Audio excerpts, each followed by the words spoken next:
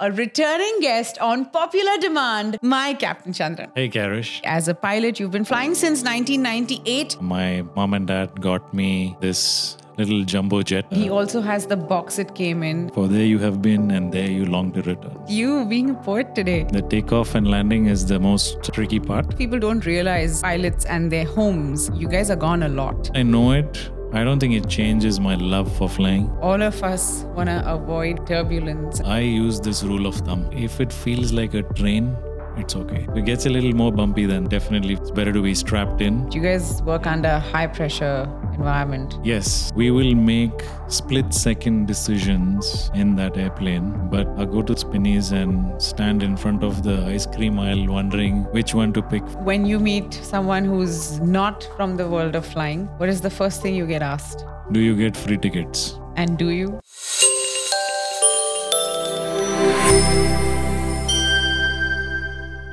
Can pilots just hand out buddy tickets? This and many other pertinent questions will be answered today on this episode of Hey Karish. Welcome back, and I hope you've been enjoying the episodes we've been putting out. We've got some incredible guests lined up in the weeks to come, but today we have a returning guest on popular demand, Captain Chandran, my Captain Chandran. Welcome back, darling. Hey, Karish. Hey.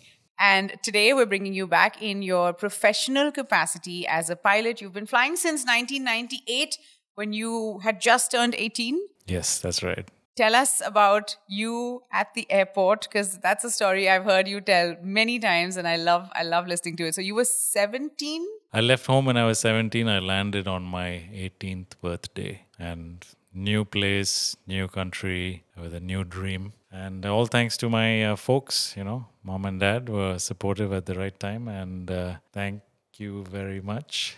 Thank you, Amma and Appa. And from there it was just all onwards and upwards. So you traveled from where to where? Tell us. We were living in Doha at that time. And I remember I flew British Airways via London and landed in Phoenix, Arizona. I thought it was something so special. I sat in the cockpit. Back then this was pre 9/11, so we were allowed to visit the flight deck. So I sat in the cockpit for the takeoff and the landings, and it was just mind-blowing. So it was the beginning of my journey in that flight deck. And the beginning of your dream to be a pilot someday. That goes way back to when you were how old? I was 7 years old, I remember. And I was living in Sharjah at that time. Here in the UAE? Yes, here in the UAE. My mom and dad got me this little jumbo jet, which was my first airplane toy, which I still have. And he also has the box it came in, and it's in really bad shape, but he refuses to put away the box. But yes, continue. So that's when it all started. And at that time, I think it's like you're so young, you want to be everything. I wanted to be an auto rickshaw driver too. So we were just having fun, I think. And at some point along the way, it became something that I really just wanted to do.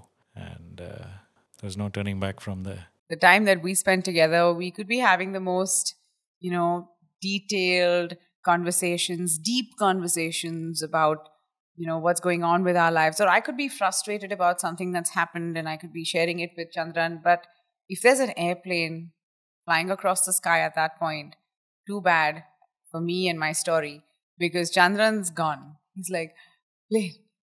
Every single time you see a plane, tell us what goes on in your mind. It's every pilot. That's how it is. When once you've flown, there's a very famous saying as well, which says that, once you've tasted flight, you walk the earth with your eyes turned skyward, and that's just how it is for all of us. For there you have been and there you long to return. Look at you being a poet today. Now, I know that you have many a times gone up on the rooftop just to see planes taking off and landing. That's one of your favorite sights to enjoy. But when you're actually flying a plane, do you have a favorite part of the job, or is it all the same for you? Favorite part, definitely the landing, because it's the most challenging. The environment is constantly changing. So that's the favorite part, no doubt. It's also the most challenging. I think the takeoff and landing is always the most challenging. So we definitely switch off from everything else that's happening in the world and just focus on that particular takeoff and that particular landing until we have stopped and parked at the gate. So that's my favorite part. My favorite part is when you're like, I'm on my way home. That. That happens when I'm leaving the hotel only. Yeah, it begins for you. So when you check out of the hotel, you're already like, okay, that's it. I'm heading home. I'm heading home. Yes. It's tough, isn't it, to be gone as much as you are. Yes, it is, but you learn to cope with it because you're physically gone, but mentally you're still in more than one place. So, there's lots happening inside your head. And if you're able to remotely sort of assist with things that are happening back home, then we'll try and do that. And your heart is at home at the end of the day. This, I think, is possibly something that a lot of people don't realize about pilots and their homes is that, you guys are gone a lot and your families are pretty much, functioning. They're doing everyday events, they're doing school things, special days, or parent teacher meetings, or there's birthdays, family gatherings. All of that continues to happen. And you're, coming and going, coming and going. We talked about the last time about your rosters and how you can't really plan way into the future. You can only plan about a month ahead. Did you know about these things before you got into flying? And had you known them, would you have still chosen flying? I had no idea, because these are the things that they don't tell you before you start the job. And also, it depends from airline to airline, it's very different. So, it's not something we talk about much at that stage. But I mean, now that I know it, I don't think it changes my love for flying. I still love it and it's my passion. So, yeah, I'm just happy that I'm in a place where I do have a roster and I can plan my days ahead. I'm still waiting to do some things. Like you said, we miss out on our kids' performances and etc. So, those days, they will come one day. So, we just keep trying. So I know we've been together and you've been asked, are you a pilot or a co-pilot? So there is some kind of understanding, I think, that is required about all the different roles within the aircraft. Right? So do you want to just quickly tell us about those? So yeah, in a airplane, there's two pilots. Both of them are fully qualified to fly that airplane. There's no question of pilot or co-pilot. There is, however, ranks. So we have a captain who's in command of the airplane. Then we have a second in command who is the first officer. And in the back of the airplane, in the cabin, you have a purser and many cabin crew. So the team works together and the captain is in charge. And that's pretty much how it works. So there is no pilot or co-pilot anymore. That said, one of the very common questions I used to be asked, like especially earlier when I was flying with my previous company and I was flying cargo, people used to approach me and ask me like, so when will they let you fly commercial? And I always thought it was odd. But then the understanding that people have is that, okay, you are flying boxes because they don't trust you yet. With people? With people, which is totally not true. Yeah, you fly people, cargo, horses, whatever it is. It is exactly the same skill set that you require to fly that airplane. So, speaking of flying cargo, what's something very unique that you have flown? actually, horses. I flew horses once from Chicago to Shannon. It was the Sheikh's horses. They were going for training, I think. And I think I had like 34 horses. And from what we calculated, those horses were worth more than the airplane only. Gosh, so they do trust you with a whole lot on cargo, huh? Yeah, definitely. Now, you've done, of course, flights all over the world. You've traveled to countries all over the world. Here's another FAQ for you, and I know a lot of people want to know, have you visited pretty much every country or are there countries you yet to fly to? Oh, there's plenty that I have not flown to. I think most of South America is still unexplored as far as I'm concerned. Also, Africa, many countries in Africa I haven't flown to. So, yeah, the list is too long. I always feel like when I want to do holidays together with you, I want both of us to explore a place together for the first time. But that list is, while that list is pretty long for me, it's very short for you. There's very few countries that you haven't been to on a layover, on a flight. What is it like for you? Do you get visas or easily? How does that work for you? No, actually, when you travel as a crew, you don't need visas for most countries. A few countries do require visas to be pre approved, but generally, you fly on a crew permit, and so you land there as a crew, and you have like a temporary permit to actually stay there for a specific period of time. And I mean, yeah, there's many countries that I've been to, but we do end up largely taking rest when we go there. We are resting to fly back. So it's not the same like going on a holiday. And also, we'll be in some major city and we'll be in a hotel. So the sights that you'd want to see during a holiday is not something that we always get to see.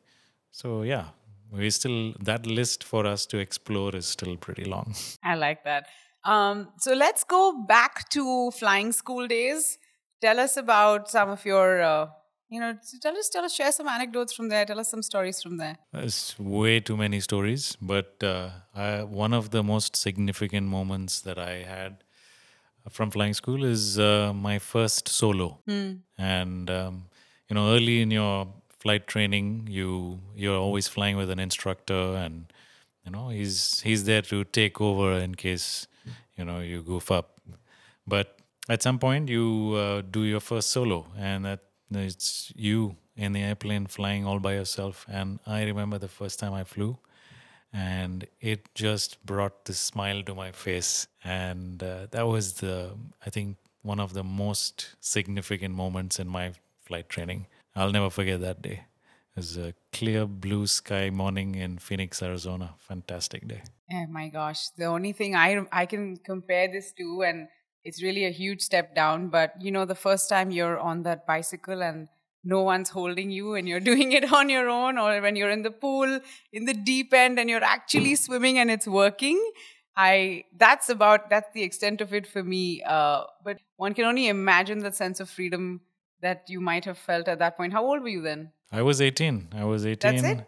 and a few months. It's exactly the same feeling. It's funny you should bring up the bicycle, but I remember sitting there and smiling and thinking, oh my God, I'm doing this. I'm doing it, which is exactly what we feel when we are on this bike as well. So it's amazing. So you mentioned that there's so many stories, but this is a podcast and this is where we share pretty much anything we'd like to. So let's deep dive into some of those stories. So who's been your roommates? I know you've got some pretty incredible roommate stories as well at that point. So you started flying when you were 18. You started the training. And for how many years were you there? Well, the training itself was only for about 9 months. Okay. And then I worked as a flight instructor and I instructed for the next 4 years before heading back to India. So, yeah, the instructor journey was a very different sort of flying. It's where I think you build your hours, your confidence, your skills, all of it, because you just need to bring everything together. So does that help you land your next job?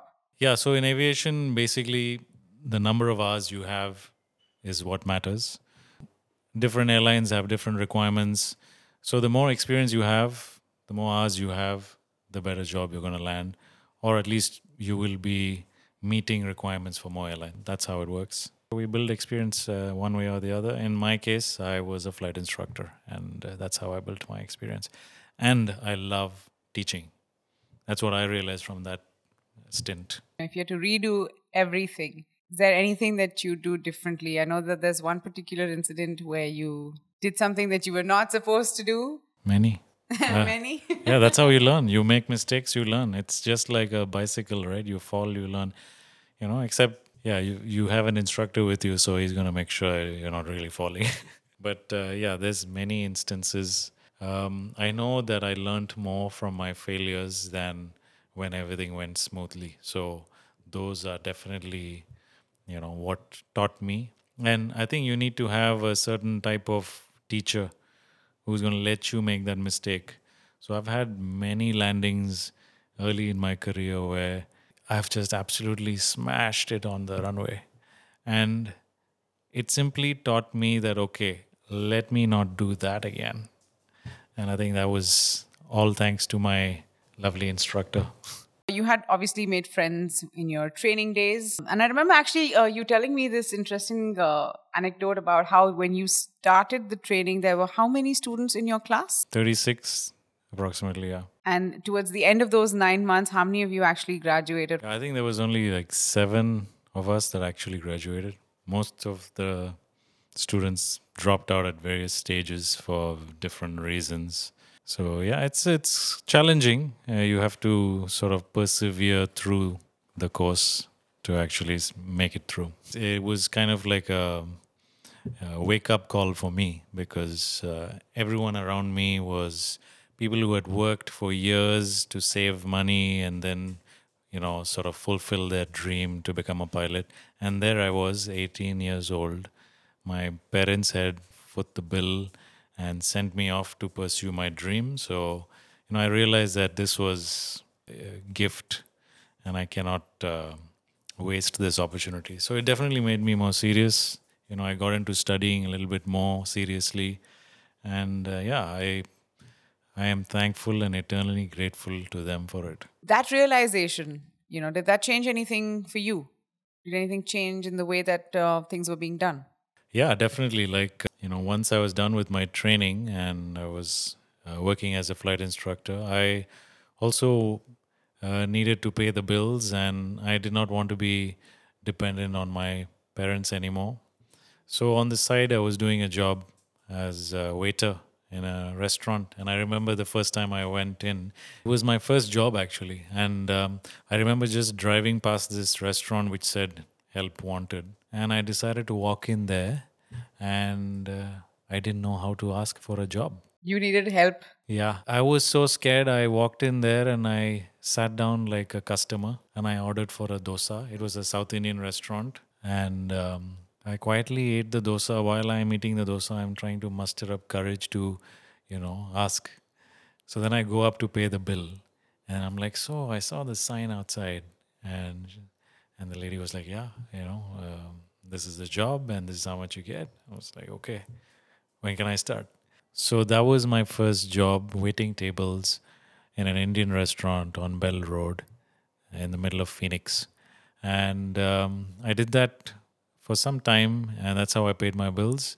So I'd fly early in the morning before the restaurant opened and come quickly, do a little bit of work here, and then again after lunch, go fly a little bit more, then come back and work the rest of the evening. So it was a long day, but it put food on the table.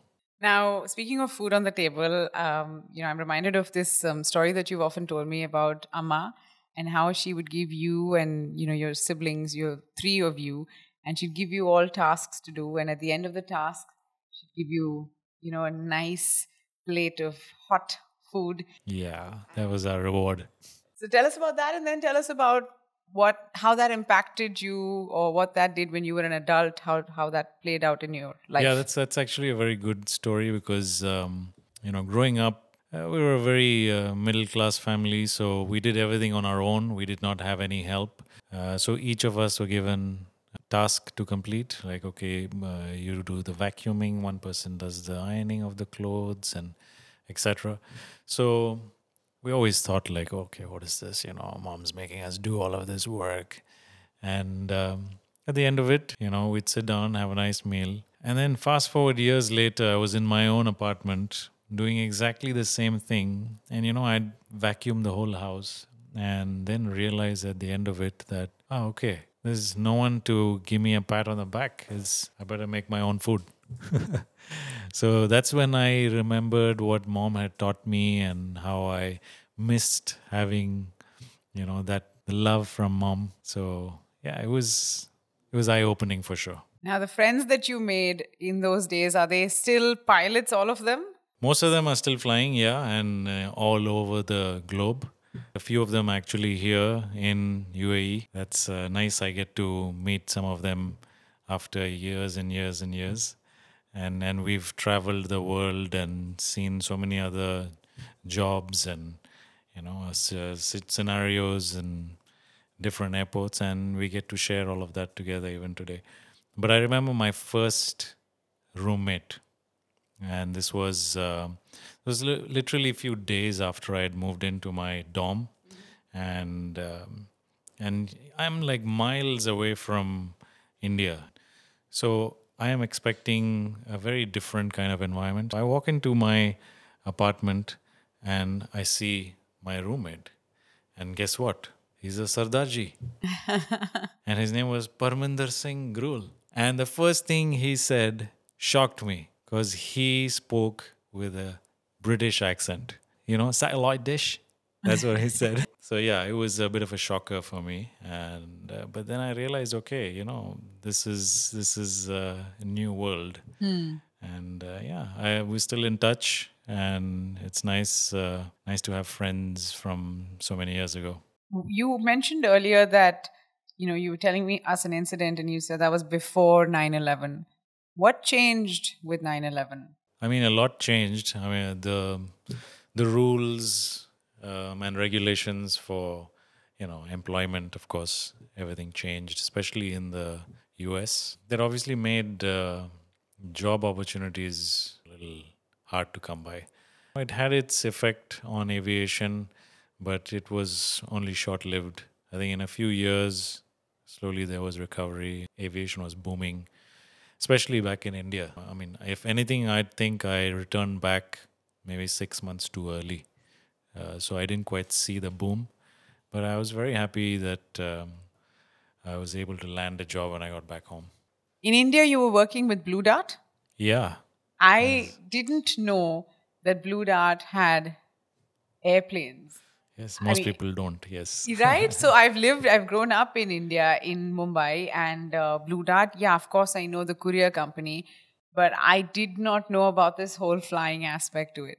Did you also discover this when you went back to India, or for you, it was always something that because you guys discussed jobs, so you always knew about it? No, I didn't really know about Blue Dart until I came to India. And yeah, in fact, their corporate headquarters is in Bombay only. And while everyone is sleeping quietly, not so quietly, we make a little bit of noise with those jet airplanes, but we are hopping from one city to the other, delivering your packages.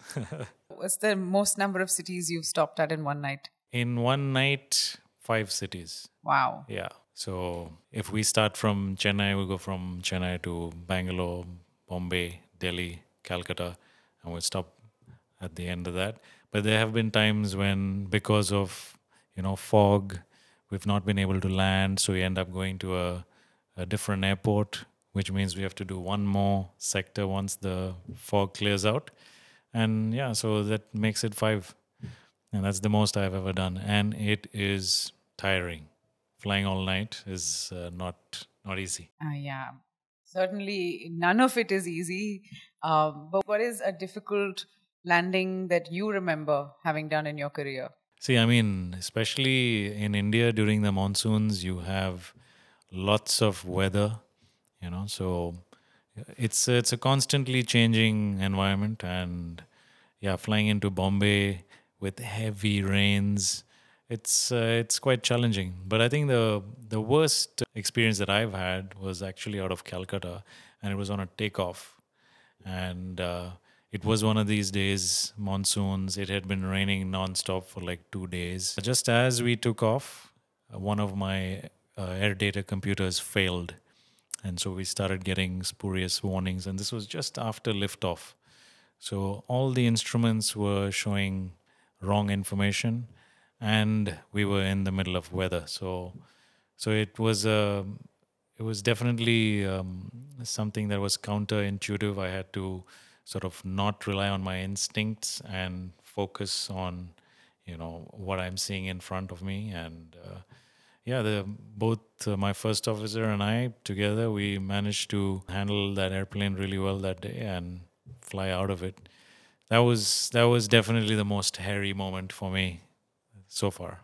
When passengers get on an airplane, I think all of us want to avoid feeling turbulence, and because it just creates a lot of panic, really. Break that down for us. Break, the situation in the cockpit down for us during turbulence. See, it's very simple. I use this rule of thumb. If it feels like a train, it's okay. I mean, when we're sitting at the back and Yeah, it feels if like you a are train. sitting there and it's rocking like it's a your local train. Ah, got it. Okay. Yeah, I definitely feel like it's better to be strapped in because the reality of it is the air is constantly moving. You are going to experience some level of, bumps. That said, it is very serious. When the seatbelt sign is on, it means that there is some turbulence that's expected and it could be, quite severe. So it's important for you to sort of follow the instructions that are being given to you and strap in. That's the safest thing you can do. However bad the turbulence gets, the airplane is designed to withstand it. So the harm that you're going to do is only by not strapping in. You could bump into something, you could bang your head somewhere, etc. So anytime it's bumpy, just strap in, enjoy the movie. That's it. So a lot of us, we come from India, and a lot of us believe that it's an Indian thing to, as soon as the plane has touched the runway, where our seatbelts are off and we're ready with getting our bags out of there, we want to be the first ones out of immigration and get out of the airport, right? Is it just an India thing? Absolutely not. I think it's a human thing. As soon as you hear that click, it doesn't matter where in the world you are, the whole lot will open their seatbelts and start jumping out of their seats. It's happened all the time. I mean, I've had to, make PAs to say, hey guys, please remain seated because we have not reached our parking spot yet. Why is it important, though, for passenger safety to be buckled in all the way to the parking spot? Because once you've landed, after that, it's pretty much now it's just going to the parking lot. No, now what is the need? Yeah, it's the same thing like buckling in when you're in your car, because once you've landed, now it's a car. And as you know, for safety, you must always have your seatbelts on. And if we are going to brake suddenly, for whatever reason, I mean, sometimes you have a little, in some countries, you can have like dogs crossing the taxiway. Really? You never know. So if you have to brake suddenly and you're standing, you're going to fall and that's going to hurt you. So, it's important until the airplane is fully stationary and that seatbelt sign is switched off, remain seated. There's nowhere you can go anyways. The doors are closed. Yeah, this is true. They are closed. You often talk to me about the storms that you fly through, right? Are all storms the same level or some less scary, some more? No, actually, firstly, we try and fly around the storms. Huh. We don't want to fly into the storm. Sometimes there is a case where there's no way for us to go around it. It is so big. So then we find, the least, strong area and try to penetrate through it. But it's definitely something that we are concerned about too, because, the storms they have various things: lightning, hail, turbulence. These are all things that are going to affect the airplane, and at no point do we want the passengers to feel any of it. So yeah, we'll avoid it by hundreds of miles if we need to. And you always have enough fuel to do these That's the things? tricky bit. We don't always have the fuel, so we rely a lot on forecasts to be accurate. And in today's day and age, they are pretty accurate. So we're able to plan accordingly and have everything as required. One of my favorite flying movies has to be Airplane. I love watching it. I remember watching it actually on TikTok. It was popping up a lot on my feed, like just scenes from it. And I remember showing you saying, "What is this movie? I want to watch it." And you actually had it with you. Yes, I have it on DVD. Gosh. I mean, Airplane, of course, is hilarious and it's meant to be inaccurate and all of It that. is one of those inaccurate movies that you can enjoy watching. Yeah. It's fantastic. But when you're watching a movie about, pilots or flying, whether it's from India or from anywhere else in the world, really, what are some very like over the top mistakes that you're like, come on, guys, this also you didn't get right? Yeah, one of the most common mistakes that they make is just how that cockpit looks. They'll show an image of two pilots sitting in front of what looks like one cardboard thingy with squares, and it has nothing to do with a real airplane. And straight away, okay, that's not real. And in some movies they do get it accurate, but some other things like the actions that are done, the instructions that are given, they are all wrong. wrong for the wrong moment. And it's a little putting off for a person who understands how it works. I'm sure it's the same for you in showbiz, like when you can see something is not being done the way it's supposed to. Few movies about radio presenters, and it feels like they're always a little over the top excited at like 7 in the morning, and it's like, okay, that would be very annoying. So yeah, I know what you're saying. Is Sully your favorite flying movie? I'll say it is one of the most accurate flying movies. So yeah, it's definitely one I'll watch time and again. But there is also another very inaccurate movie which I will watch a million times, and that's Top Gun. Every pilot out there, I know you're going to be watching Top Gun. Yeah, what but is it? What is but it with pilots and Top Gun? Please I explain don't this. know. It's just exhilarating. But yeah, it's I don't know. It's just I think something that we grew up with. At least that generation. I don't know about the new generation whether they still have the same feeling, but definitely from my generation, we spoke. It's like Shah Rukh Khan dialogues. We Huh. spoke Tom Cruise dialogues from Top Gun. Yeah, I think you all still do. It doesn't work anymore though. Yeah, no one knows what we're talking about. And that's the other thing, right? So when you're with your buddies, is everything you discuss to do with flying? Yeah, most often we do. I mean, it somehow just comes back to that. That we end up talking about something related to flying or the other. So, yeah, I think it's how we relate with each other. I mean, most of my friends are pilots. So it's a given that we're going to end up talking about shop. And when you meet someone who's not from the world of flying, what is the first thing you get asked? Do you get free tickets? And do you? No, we get one a year. And buddy tickets, can you just hand these out? How does it work? No, it depends on the company, and each company has their own policy. And no, the answer is simply you can't just hand them out.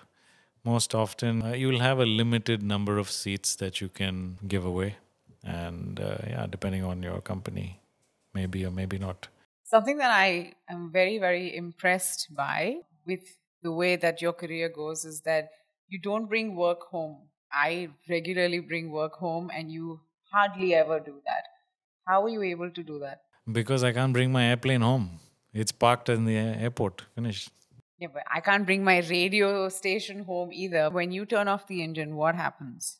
I'm switched off. That's it. Actually, good thing you talked about turning off the engines. That literally is when we stop, thinking a certain way. And so after we've parked, we've gotten out of that airplane.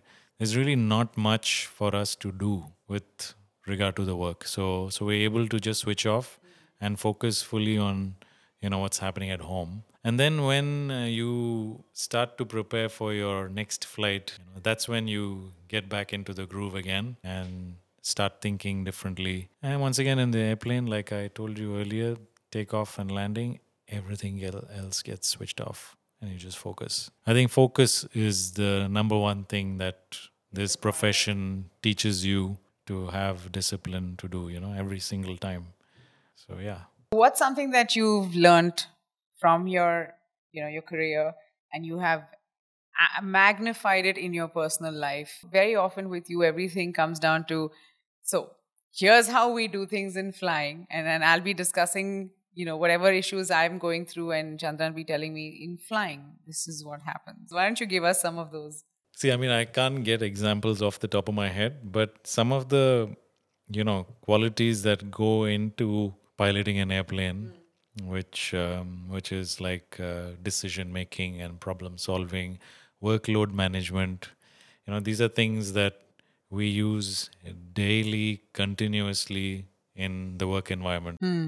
And the reality of it is, if you can apply some of that in your personal life, workload management, for example, trying to divide tasks based on priority, delaying one thing versus expediting one, you just apply it in personal life as well, and largely it seems to work. So why do it any other way? So we do switch off from work, but we bring along with us all the the qualities that are necessary to do that job. Working under stress, right? You guys work under high pressure environment. Yes. And this is very funny to me because we will make split second decisions in that airplane when we need to. But I'll go to the local spinnies and stand in front of the ice cream aisle wondering which one to pick for hours. And that's just something that's, I'm sure a lot of you can relate to it. Well, I think OB has decided this podcast needs to end right here, right now. That, by the way, is our 15-year-old beautiful, beautiful boy. He's a bit of a gunda. That's what I like to point out. But he's Chandran's longtime companion. Yeah, this guy is Obi-Wan Kenobi. He's been with me from Chennai and then Bangalore and moved with me to Dubai. And yeah, he's been here all along. He's been through some crazy times as well. Well, we hope that you'll come back and we'll do maybe one episode with the dogs, you, me, and Lucky and Obi. Obi, I think they want you back. Yeah, all right. Can you say, hey, Karish? Can you tell them to subscribe to this channel, Obi? Baby, I'm telling you, he's very cute. Turn him towards the camera, they'll subscribe. Okay. Here we go. I think you're still going to have to do the talking now. I thought this was enough. Yes, we'll be back soon for sure. Well, that's a wrap on this episode of Hey Karish. We're going to see you once again next week with another guest. And of course, thank you, Chandran, for taking the time out. And if you hadn't, I would have put you out on the sofa, so you had no option. Pleasure to be here. Of course, if you have any questions, then you can go ahead and put them in the comments and we will make sure that we bring Chandran back again to take your questions. Please like, share, and subscribe to this channel.